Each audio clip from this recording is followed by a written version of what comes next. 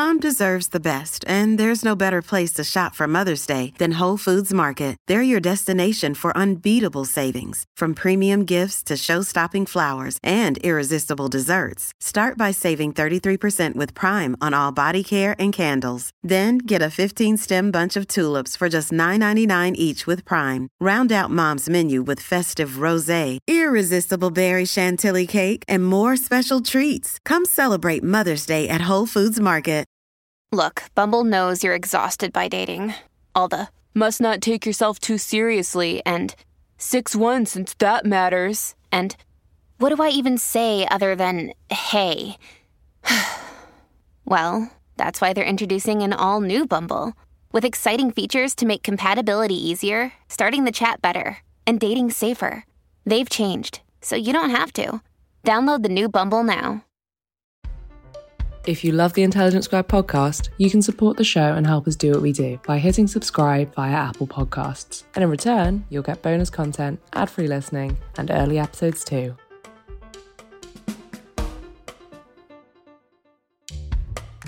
Welcome to Intelligence Squared. I'm Connor Boyle. This week on the Sunday Debate, we're talking sex, with two authors whose books offer quite different perspectives on how we approach intimacy and the evolving conversations around it. Our host for today's debate is Shahida Bari, Professor at the University of the Arts and presenter for BBC Arts. Here's Shahida with more.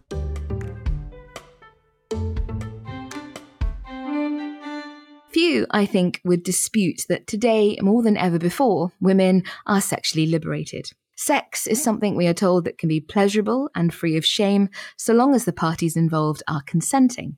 As the sexual revolution and second-wave feminism of the 60s washed across the Western world, the prevailing liberal culture declared that sex was something to be celebrated for both men and women.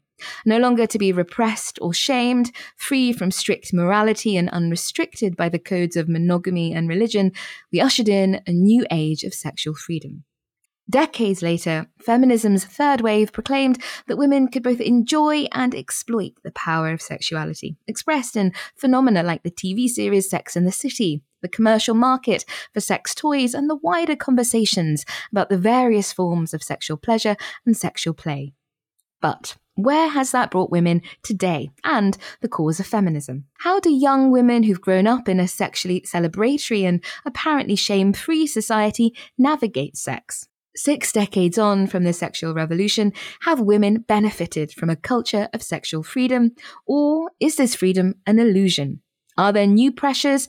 And when it comes to sex, are women, in fact, still living in a man's world, conforming to heterosexual desires and tastes? This week on the Sunday Debate, we're asking, has sex positivity harmed feminism? And joining us, we have two learned guests. Christine Ember is a columnist for The Washington Post, where she writes about ideas and society. Her first book, Rethinking Sex, A Provocation, has just been published in the US with Penguin. And author and therapist Dossie Easton. She co-authored The Ethical Slut with Janet Hardy, which was published for the first time in 1997.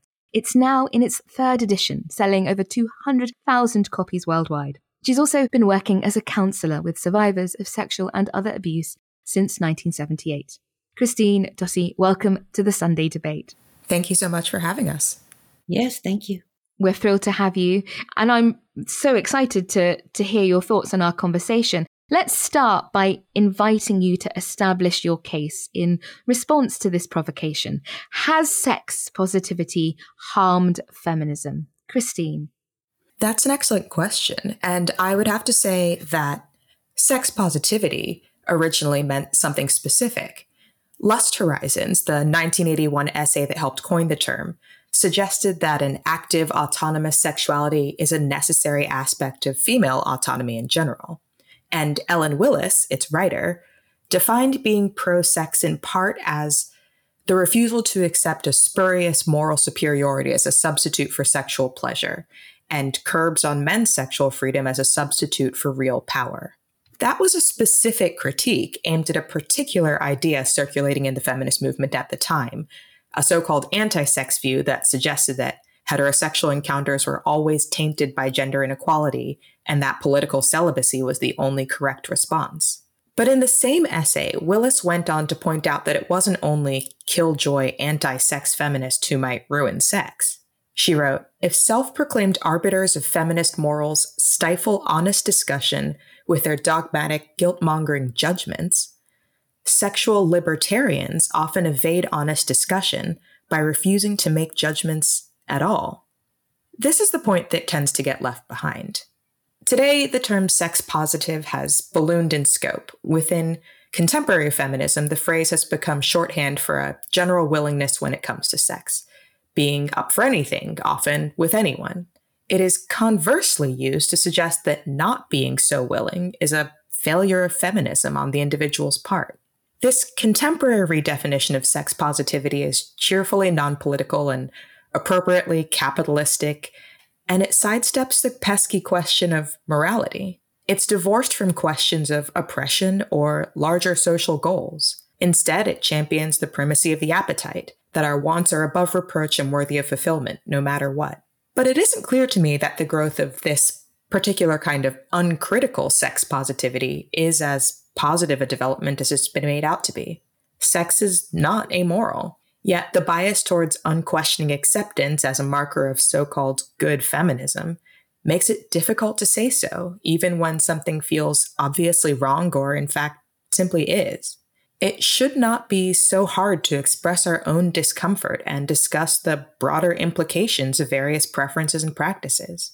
We should not dodge difficult questions about morality and autonomy and ethics by hiding them under a false banner of so-called sex positivity. After all, the project of sex positivity was meant to increase our sense of independence and empowerment, but being pressured into a single understanding of how one should understand sex or risk being seen as a bad feminist is the literal opposite of personal freedom. Plus, saying that to be sex positive you need to lack limits stigmatized expressing very reasonable requests for boundaries. The earliest sex positive feminists were against moralizing, suspicious of checks on sexuality that posed as morality, but sprang from sexual repression of the hierarchical and undeserved sort. But even they saw the risks of assuming too easily that all desire was beyond critique.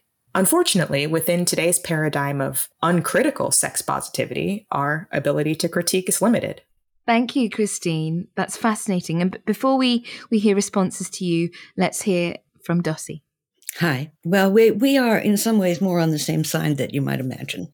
I became sexually active in 1962. I've got a couple generations on you, Christine. And oral sex was illegal in California until 1976. If we're going to look at sex negativity and sex positivity in its criminalizing form, then that's a different story, I think. I want more of consent than most people seem to. I've been teaching a series of classes called Navigating Consent. And my definition of consent is an active collaboration for the pleasure and well-being of all parties concerned, including some who may not be in the room, because in the world of polyamory, there are people who are not in the room. To me, sexuality and particularly open discourse about sexuality was terrifically important in the early years of my feminism because I started identifying as a feminist in 1969, and it answered to me a lot of the problems that I had been having trying to grasp my sexuality and my power. As a woman, I had been told that this whole society was organized around, but dear, how are you going to get a husband? Or other such ridiculous notions. I actually had a therapist back in 1961 who told me I would never be happy until I learned to submerge my identity in a relationship. To me, grasping my power and grasping my sexuality were kind of one and the same thing. I wanted sex to be a healthy force in my life. I wanted it to be an expansive force. I don't believe in putting up with bad behavior in my bed, let's put it that way. And I'm horrified to think that in this day and age, young women are facing the same, I call it jerkiness, the same ridiculous attempts by people who evidently just want to get laid and don't care what the cost is. If I leap up to the present and I see women trying to claim their sexuality in the face of date rape, drugs, and Tinder and screen porn and a population of young men who grew up playing unbelievably violent video games. I recognize that women have a really horrible problem with this.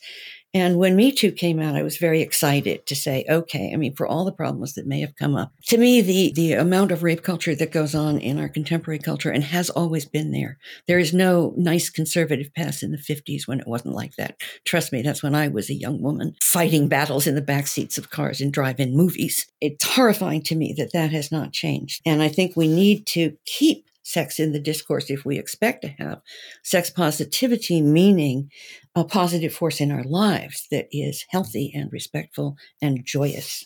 Thank you, Dossie. I think that's a really full opening statement from both of you. I wonder whether I could prompt Christine to respond. I wonder, Christine, what you think about the case that Dossie is making for a history of sex positivity, which seems in many ways to have been a political and ethical response to a longer history of sex negativity, gay sex, oral sex, and a newfound candor about sexual conduct where previously it hadn't been permitted, this healthy and respectful form of sex positivity. What do you make of that? I think that makes a lot of sense, actually. I think that if we are talking about sex positivity as the idea, the understanding that sex can actually be good, good for us, pleasurable, something that we can share together, that our, sexual desires and personality are part of us. I think recognizing that that is the case has been incredibly positive. I think the fact that we've been able to talk more openly about sex has been incredibly positive. I think the fact that the feminist movement and the sexual revolution allowed for the freedom and visibility of so many people who had been previously marginalized, whether for gender or identity or any other reason, has been an unquestionable good. The sexual revolution happened for a reason. And I think in some ways we can get a little bit confused when we talk about sex positivity, because there is a definition that is simply, we are recognizing that sex can be a good thing and that we should not punish people on the basis of sex. That is one excellent definition. But I do feel that in the modern moment, at least, the phrase sex positivity has taken on a particular valence. Not only should we celebrate that sex can be good and celebrate people of different identities and not marginalize people, but also that we shouldn't ask any questions. This comes out of an admirable place, I think, of pluralism. As it's become more obvious to us how people of different identities have been marginalized in the past on the basis of their sexual preferences or identity. We're, loath to bring that marginalization back. But this also, I think, leaves a lot of opportunity for what Dossie, I think, described as transgressors, those who would sort of take advantage of our non-judgmentalism to implement their own selfishness and disguise it under the idea of, well, it's be sex positive.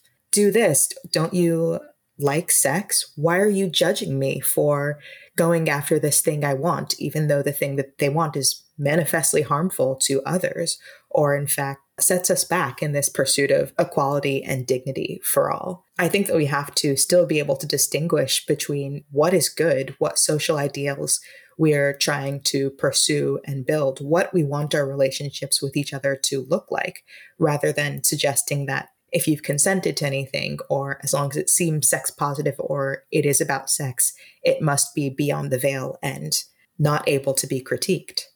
Dossie, I wonder what you make of this, because it seems to me that Christine is arguing that, of course, there is a noble history of sex positivity when we think about the opening up of sexual freedoms for people who are gay or interested in other forms of sexual freedom. But that history has transformed or transmuted in some way into a more contemporary, uncritical form of sex positivity, which is unmoored from morality. What do you think of that? Well, if you think that guys didn't try to get me into bed by lying when I was a young woman, you have another thing coming. The truth is that something has not changed that needs to change. And that is why I am now proud to be working with transgressors. I have been successful in getting some vulnerability in. In our first class in the transgressors, we asked them to do a dyad where they first share something positive about sex positive culture that they've in their experience, and then they share something about a boundary that they had crossed. a transgression they had done. Not necessarily the worst thing. And they're sharing this with one other person in a dyad. And there was a guy in the room I knew, because I'd been told, had been banned from every party in the Bay Area in San Francisco where I live because he would arrive with date rape drugs in his pocket. I was quite shocked when he walked into the room. He was actually an extremely good-looking guy. I don't know what his date rape drug fetish was, but he sure wasn't respecting consent with them. This is a criminal activity, really. He did his dyad, and then he raised his hand when we did the discussion afterwards, and he said, looking rather confused and like he'd been hit over the head with a sledgehammer, he said, I actually felt shame. My notion is that intimacy is based on shared vulnerability. That's something I learned in my first couples counseling class in 1973. I have looked for opening up vulnerabilities with partners, however intense or casual, and wherever in the relationship pluralism that is my lifestyle, they fit, to have emotional connection, to be affectionate, to not allow sex to happen without connection. The opportunity to actually work with trying to change a bunch of men who haven't learned any better, I fear, in the modern age is something that's a treasure to me. I'm very happy to be privileged to do that in this day and age because I'm hoping to make a change. I wonder, Jossie, though, and perhaps Christine, I can ask you this, whether it seems to me that what you're articulating, Christine, is a new set of concerns, not just about long-standing transgressions and unethical practice in sexual life. And I think few would dispute the idea that intimacy is predicated on shared vulnerability. But Christine, it seems to me one of the things you're saying is that there are new pressures and new challenges that sex positivity has placed on feminism. You said earlier that to not be up for it, as sex positivity might suggest, is now deemed to be a failure of feminism in some way. Can you tell us a bit more about that? I'll talk a bit about my book, Rethinking Sex, in which I interviewed a number of young men and young women from across the United States and also some other countries. And one thing that kept coming up again and again was a sort of odd dichotomy. First, many of them would say that, as Dossie was pointing out, what they wanted was sex that had intimacy, in which they cared for the other person and a person cared for them. That was the sex that was ideal. But so many of them, especially women, continued to consent to and enter into these encounters that were not that were, kind of random, that were, sex because it was there. And so many of them said that they were doing it because they thought that they should in some way, that, this was what being a modern person looked like. This is what being a feminist would look like, having sex and enjoying it, having, whatever kind of experimental sex they were asked to have, even if it wasn't their preference, and being, as Dan Savage used to put it, good, giving, and game. They might not have actually enjoyed it. They might not have even wanted it, but they felt that they needed to perform. And I question that this development is a good thing, that this is what the feminist movement was moving towards, that women and men should feel pressured into having sex that they don't really want or don't really enjoy, sex that, looked at in hindsight, might seem banal or sad or even traumatic because they have to be sex positive in some way. And I'm a bit wary, I think, in this moment that sort of vision of what being a good feminist or being a sex positive feminist looks like seems to have taken precedence in the lives of many young people, leaving behind many of the concerns that Dossie spoke of before. Well, yes, we are in agreement. But I have to admit that I am excited at this point to be able to be addressing what I think is a big piece of the cause that no one has been working on, which is to open up the perspectives of men in all this. There are good men out there. There's no question about that. It's not everybody. There is a movement here to try to get this better. What I would say certainly to women is, don't let anybody shame you. Don't let anybody guilt trip you into getting into bed with them. That's ridiculous. That is not going to work. And as a matter of fact, one of the things I learned, because I've lived in a lot of lifestyles, let's put it that way. And I've done a lot of pickup sex and things like that. And I know how it works. And I've had a lot of people try to guilt me into bed. And I know how that works. And when I started as a feminist, I started saying no to what I needed to say no to back in 1969. And better people showed up in my bed. What can I tell you? The setting of standards, I think, is really, really important. I think women need to do that, but I think we also need men to be looking at that too. Sponsoring the show for this episode is Marquee TV. Marquee TV is a streaming service with a difference. It's bringing you the top tier of performing arts straight into your living room or onto your device. So think dance, theatre, music, anything you might find in the West End, Broadway, or maybe a cool little experimental space too, but saving you the cost of a few tickets as well. I've got happily a bit lost in their vast library of performances, exclusive interviews, and behind-the-scenes content. Choreographer Jonathan Watkins' interpretation of George Orwell's classic 1984 was pretty cool, and I love the dance piece Sutra, inspired by the skills of Buddhist Shaolin monks. And we've got a special treat for our listeners. Marquee TV offers 3 months of access for just 99 cents. That's right, 3 months for only 99 cents. With the code SQUARED, simply visit marquee.tv and use the promo code SQUARED to dive into the world of arts like never before. Bring the arts home with Marquee TV. Would you like to support Intelligence Squared in what we do? Well, just hit subscribe on Apple Podcasts and you can listen to Intelligence Squared ad-free, enjoy exclusive bonus content, and get weekly episodes in advance too. Hit subscribe and we'll see you on the other side. Hello from Intelligence Squared. We'd like to invite you to explore the next live-streamed event in the Futureverse, our series produced in partnership with Y-Tree.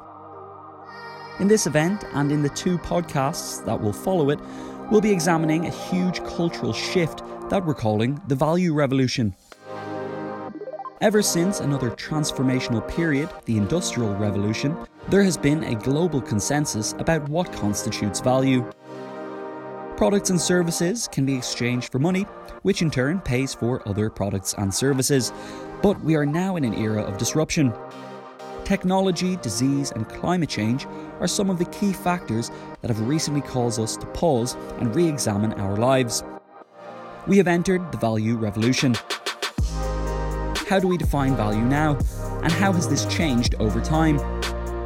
Who has a say over what is deemed valuable or worthless? Join us to discuss these questions and more in our next event, Reimagining Worth, with guests including longtime FT columnist and now charity founder Lucy Kellaway, Adrienne Buller, author of The Value of a Whale, a book that examines the truth of green capitalism, and the banker, co-creator and host of the award-winning Money Maze podcast, Simon Brewer. The event will be moderated by award-winning journalist and broadcaster John Sopel. Register to join us live online on Tuesday, 5th of July from 6:30pm. Just go to y-tree.com/futureverse. That's y-tree.com/futureverse.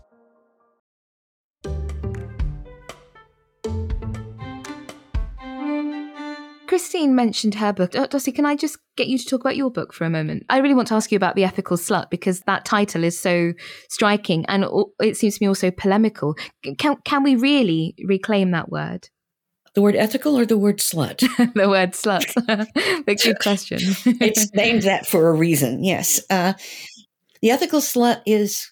The original subtitle was a guidebook to infinite sexual possibilities, and it was about how we go about affirming and what that looks like, what the ethics might look like, what the thoughtfulness might look like, how to deal with emotions that might surprise you that come up.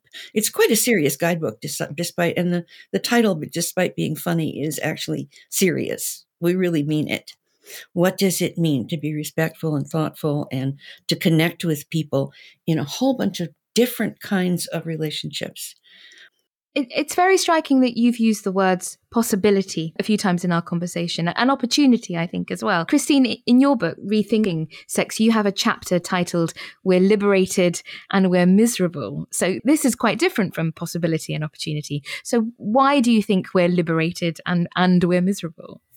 Great question. And, this was actually a question that I was going to pose to Dossie too. I think in some ways, Rethinking Sex is not just a book about sex, but also about what we value, how we define sort of freedom and liberation. And, what I found in, I think, doing interviews for this book was that young people have become very pessimistic about sex, even though we're in a moment where we might expect the opposite. Sex positivity is celebrated in progressive circles and sexual adventurousness is championed and inhibition is looked down on. We've ostensibly breached the ramparts of repression. and the wall of silence that prevented us from expressing our sexuality has fallen for the most part. And yet, getting rid of all of the old rules and replacing them with solely a norm of consent, the idea that just do whatever you want as long as you've gotten consent from the other person, that was supposed to make us happy. And instead, many people today feel a bit lost, actually, by focusing so much on sort of the infinite possibilities, the idea of fulfilling the self, with permission, of course, getting what you need from the other person.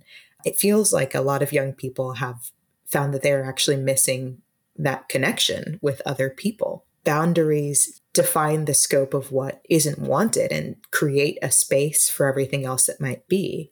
And in sort of a haste to liberate ourselves, to focus only on gaining more and more possibility, we may have actually left something important behind. An understanding of what connection looks like and means, and understanding that boundaries, that limiting ourselves in some ways might actually be helpful and good. What do you think, Dossie? Well, I couldn't agree with you more. I mean, part of feminism for me was discovering my boundaries and refusing anything that didn't fit for me. When I was young, one of the things I really struggled with, I dropped out of college and moved to New York to be a psychedelic revolutionary back in 1961. And I discovered that men that I was sharing sex with were considering me to be somehow degraded by that act. Now, I really think it's dreadful if you think that your own sexuality could degrade another person. That idea that they thought I was somehow degraded because I liked them enough to get into bed with them was ridiculous. A lot of people are starting out with apps like Tinder and notions like Zipless Fox, and I don't think that's the place to start out. I don't think that's the right place for women looking to explore their sexuality to begin, because those places are full of, well, jerks, people trying to get laid. Well, this is a good question. The culture of online dating. I wonder if that's changed our attitudes towards sex and hookup culture, Christine. One might say that online dating is, one form of our sexual freedom right now, that there are infinite possibilities available to us online. But has that changed significantly our attitudes to sex and hookup culture? In many ways, I would argue that it has. I interviewed a young woman in Rethinking Sex who was telling me about her experiences on Tinder. And she talked about how she had gotten on Tinder and found a guy to hook up with when she was sort of feeling low, recovering from sort of a prior sexual assault. And she said to me, I ordered a guy on Tinder. And as she I ordered a guy on Tinder. I ordered a guy on Tinder. Yes, exactly. As she said that, she paused and was like, I'm not sure. I mean, I was joking, but maybe I don't know why I said that. And she reflected, and we talked afterwards on sort of the idea of commoditization, and how the idea of sort of infinite possibilities of another person always there, there's always another swipe, has made it easier to see people as disposable, as commodities, as, one in a million, and thus treat them poorly and not treat them with the human dignity that they deserve. And, in some ways, this is a tension in that it's great that women and men, have the ability to meet people they might not have met before, have the ability to meet other partners, have more opportunity. But at the same time, there can be a downside when we sort of over-focus on the opportunity and under-focus on the person. And this is a temptation that is only reinforced by sort of the general capitalist mindset of our society, in which we kind of train ourselves to look at almost everything as a commodity, but can in fact be a real danger to the idea of real human relations and relationships. Can I ask you, Dossie, about online pornography? I don't want to suggest that online pornography is a form of sex positivity, but it strikes me that it's something that you must have had to think about, the effect, liberatory or not, that this has had on feminism. Well, most conventional mainstream pornography is written for somebody that I don't know. And I look at it. Periodically, people send me things they think are feminist pornography films, and they send me a copy of their new film. And I'm like, really? That looks really uncomfortable. because it is indeed a commodification, a great deal of it. Some of the same people who work in those films actually make indie films that are much better. There was, for a while, an annual conference at the University of Toronto on feminist porn, and people who are very actively working toward erotic films and performances that are fitting for women, that are respectful and possibly involve vibrators and so on and so forth, but aren't these kind of ridiculous displays that I've seen. A little bit more of an understanding of how women actually enjoy sex, perhaps. Dossie, well, I have a question for you when it comes to that. I mean, I think, having read The Ethical Slut, and I'm familiar sort of with the feminist pornography makers that you have cited. I wonder, though, do you think that that becomes the norm? Because I guess I suspect, and I feel like I've seen this in people I interviewed, there is so much of a push for sort of self-expression via, well, you should try polyamory, you should get into feminist porn, that you should be more liberated than you are, in a sense. Ostensibly, women should learn to empower themselves and learn how to say no to things that they don't want. But has that shifted the norm in some sense, that the norm is now doing sort of more, I think, having a more intense sexual experience, and that is what people feel that they should do, even though that may not be what they want? Well, that's why I threw my hat into the ring, to say, okay, I'm going to run a series of classes and hope that we are trying to hopefully train people all around to use the same syllabus or a similar syllabus and start producing classes that teach people. I don't think we have enough good education about sex out there.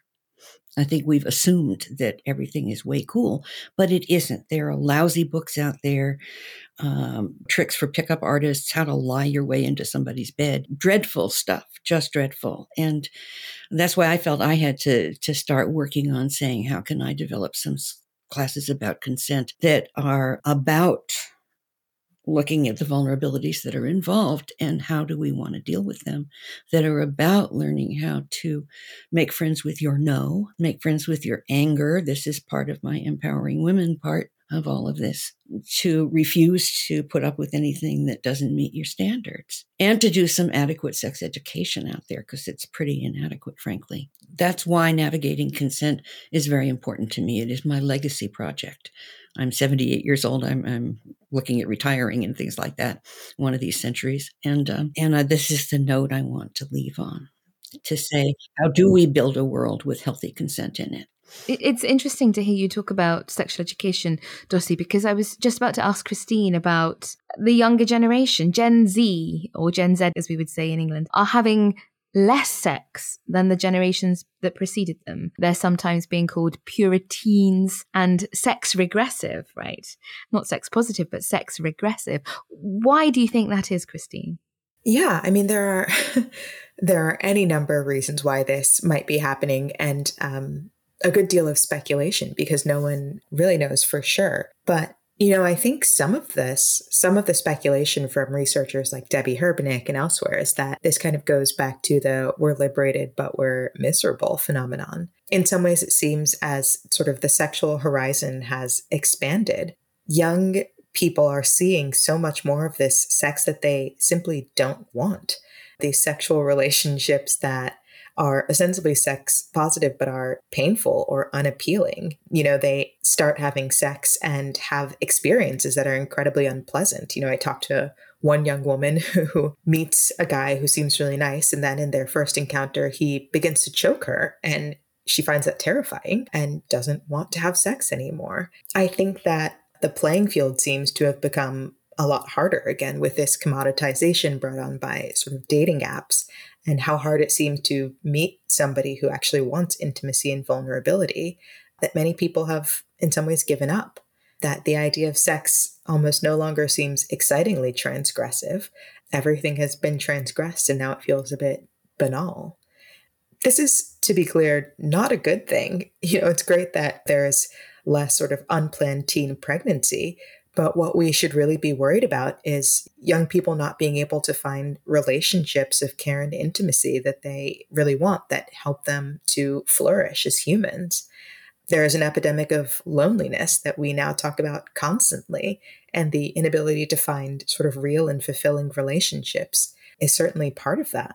And to the extent that sort of broadening the boundaries has made everything feel a little bit less stable, or a lot less stable, it is worth asking, how do we rebuild a sexual culture where people know what to do, what's acceptable and what's not, where they won't be sort of frightened by an outre sexual act and pushed to do it so that they can be seen as sex positive, or in fact pushed to try polyamory, say, even if they don't want to, because it's their job to try new things and be experimental if they're going to be good modern people. I think we need to begin to ask more questions about what is actually good for us and what sort of sexual culture we want to build, and not just say anything goes, whatever you want, as long as it's consented to. We're coming towards the close of our conversation, but I want to make sure we get to some of the nuts and bolts. So I have two nuts and bolts questions, as it were. One is about contraception. Dossie, perhaps I can ask you this. Contraception was one of the leading catalysts for the sexual revolution, but it remains, for the large part, the responsibility of women. Why is that still the case, and can this ever change? I teach that a gentleman is a man who has masturbated with a condom on for a month till he knows how to use it and make it work. This is insane. I agree with you entirely. It should not be entirely women's responsibility. I have had all kinds of suffering from medical birth control, and the safer sex issues are very, very important, especially now that everybody's jetting around the world. I had a client who nearly died of chlamydia. It was so bad the doctors prepared her children for her death. I really wish that we were teaching men to participate more in what makes things safer, in what makes things more, not only more intimate, but also in safer birth control, safer sex, all of that. I want men to participate in that. I've sort of given up on that kind of a male-female type primary relationship myself. My co-author has been married to the same person for 20 years. So, we're in both places. But I just want better participation from half the population. Thank you very much. And I certainly don't want people being told that they ought to get into bed with me, or otherwise you're not cool anymore. That is ludicrous. I have known for a long time, long before the internet, that the idea that we go to a club with music so loud that we cannot have a conversation, where everybody drinks alcohol and we dance, and we're supposed to somehow find a partner there that we are then going to raise a family with or something like that. It's like, no. I focus with my clients a lot on building community. I found myself building community in the early years of my own polyamory, and there were wonderful extended families that I've participated in and still are. At my age, a lot of us are dying. But our children, many of them have taken up the banners and are still doing it. My daughter was helping organize a conference for a while on sexualities, things like that. We have, I think, building communities and extended families and that sort of thing is the answer to a lot of the concerns that we have. In a community, there is an accountability for behavior. It's not anonymous like Tinder. You can't pretend you're somebody else. You're just there. People see you. And whether that's, the Society for Creative Anachronism or a science fiction convention or any of this, a lot of possible communities, or your church social, or. There's a lot of communities. That's what I recommend to my clients. Go find the people who are like you, who are, going to want the same things that you want. Go find community. My last question is, I have to ask this, is about the orgasm. Is the orgasm an indicator that men and women are not equal in sex and may never be equal in sex? Perhaps, Christine, I can ask you whether the pursuit of the orgasm is its own kind of tyranny. Well, I certainly wouldn't call it a tyranny, in that, I think that people like to orgasm and find it very pleasurable. And in some cases, that is their goal from sex. I think one thing that's still notable in our moment is the idea of the orgasm gap. And I say the idea, but of course, it's very real that men tend to orgasm more in sexual encounters. And this is especially notable in sort of more casual sexual encounters, that men tend to find it easier to orgasm even with a partner that they don't know or don't have any experience with. Whereas for women, it simply doesn't work as well. Women tend to orgasm more in relationships where they know their partner, where they feel safe, where their partner has in some ways learned with them what they like. And it does seem to me that the pursuit of sort of casual sex tends to benefit men more than women. Men tend to get more pleasure out of these encounters than women do. And, I'm speaking on average here. Of course, there are women who enjoy these encounters too. But the fact that we seem to have made the default still a default in which men are the ones who are receiving the most pleasure and men are the one to whom we are training our desires to fulfill seems to speak to an inequality that has not been solved yet,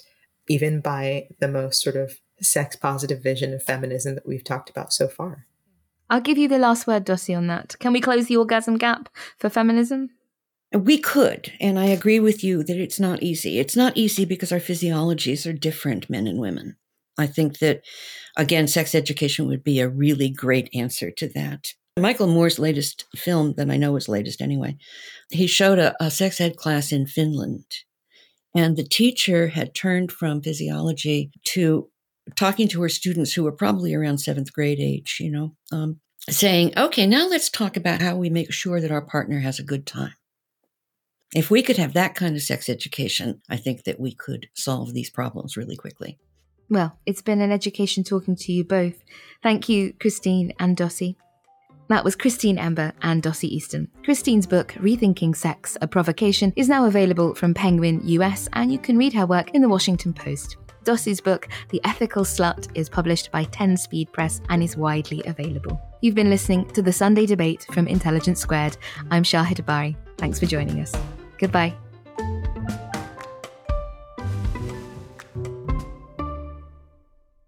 If you'd like to support us in providing a home for passionate debate, deep discussion and answering the big questions that really matter, do consider becoming an Intelligence Squared Premium Podcast subscriber today. For just a small amount each month, you won't just be directly helping us continue to do what we do, you'll also be getting exclusive episodes each month, ad-free listening and early access to, currently available via Apple Podcasts. You just need to hit the subscribe button. And if you're not an Apple user, don't worry, we're working on something for you too. Thanks for being a listener, supporting Intelligence Squared, and you're just one click away from getting some exclusive extras